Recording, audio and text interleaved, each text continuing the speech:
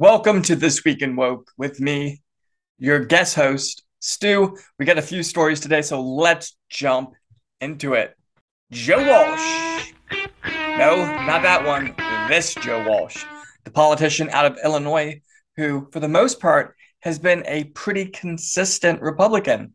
He was a Tea Party supporter. He initially liked Trump, but then, the wheels go off the bus and a fella got TDS, Trump derangement syndrome. Now, on October 11th, he tweeted this out.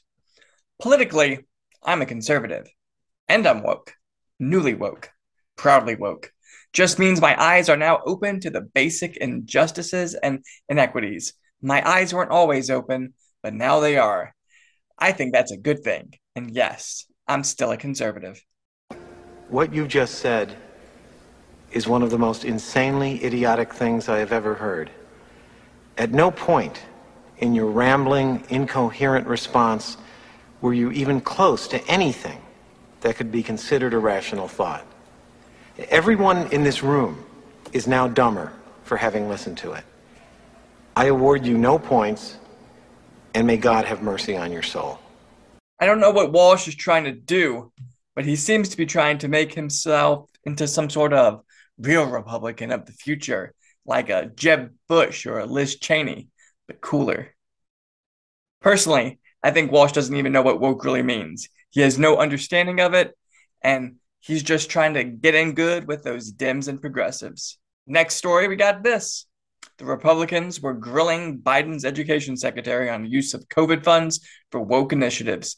Blue states are using money from the COVID relief package to pay for equity trainings, seminars on woke cultural shifts, and other initiatives to promote environmental literacy, ethnic studies, and LGBTQ plus cultural competency. This is something that those in the know are fully aware of. There could have been protections put into the COVID relief package to prevent this, but of course the Republicans didn't do that. The Democrats are smarter, and they are always closing.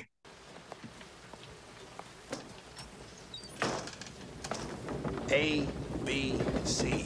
A always B, B, C closing. Always be closing. Always be closing. They are making deals and making sure the people who keep them in power and culturally relevant are on the dole. Of course, nothing will come of this, but this is a great example of how, in many ways, we pay for our own oppression. That's your tax money being used to fund things that you really don't want. John Cleese has a new show coming out on GB News. As you know, Cleese is a legendary founder of Monty Python and has been a completely wonderful comedian for as long as I can remember. Now, Cleese openly discussed how friends, family, and even his agents told him not to go to GB News because it was right-wing. Cleese said that he felt GB News was the only pro-speech network in Britain, and I think that's pretty badass. In regards to his show, Cleese said this: beware of the wokes. They won't like it. Like all people who believe they are purer than they actually are, they are authoritarians, which is why all the best comedians make fun of them. When so many of these late night shows cater to the left, I know it's going to be pretty exciting to see Cleese come onto the scene with this new show tackling the cultural issues of the day and examining the news in a widely different lens frame. And I think that is exciting. And as always, John Cleese is a treasure. Another story out of England. London's transportation agency has adapted new guidelines for naming. This guide explains when and how to use abbreviations, punctuations, numbers, branding, and terms related to equality and inclusion. It indicates which words should be favored or avoided, as well as when to use upper or lower cases. So let's go through some of these name changes. Staff has to be employees. Accident has to be collision. Homosexual has to be gay man or lesbian. The word bicycle is considered to be no longer inclusive. Cycles should be used instead. I kid you not. Under a disability section, the guide notes that employees should use positive language about disability, avoiding outdated terms that stereotype or stigmatize. Do not use handicapped or wheelchair bound.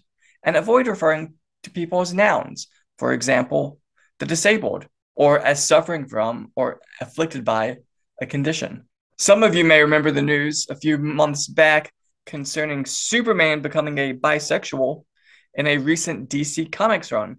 This upcoming issue of that run will be the last before it is revamped in a few months. Now, they still had to cater to this woke crowd that wanted bisexual Superman, so he will be getting a short run of comics in 2023, but the writing was on the wall. And it will be relaunching with a new Man of Steel in 2023 that will, as I'm going to assume, avoid all of the social commentary that this run had. Now, the Superman that was depicted as a bisexual was the son of the original Superman, and this was a Jonathan Kent who had embraced this new Man of Steel, and he was a champion for social issues. He was a bisexual, worried about COVID-19, and he was more of an activist than a superhero. Now, the executives at DC won't say it, but I will. One of their flagship characters, arguably the most iconic superhero of all time, Superman, was not making them money.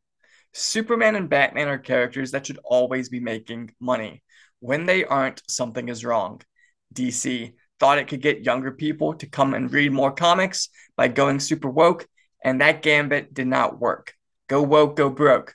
Really goes to show that often the people who run these businesses have zero idea of what is going on. So until next week, friends, remember, watch Rob is Right every day, say your prayers, eat your vegetables. This is Stu, over and out. That's problematic!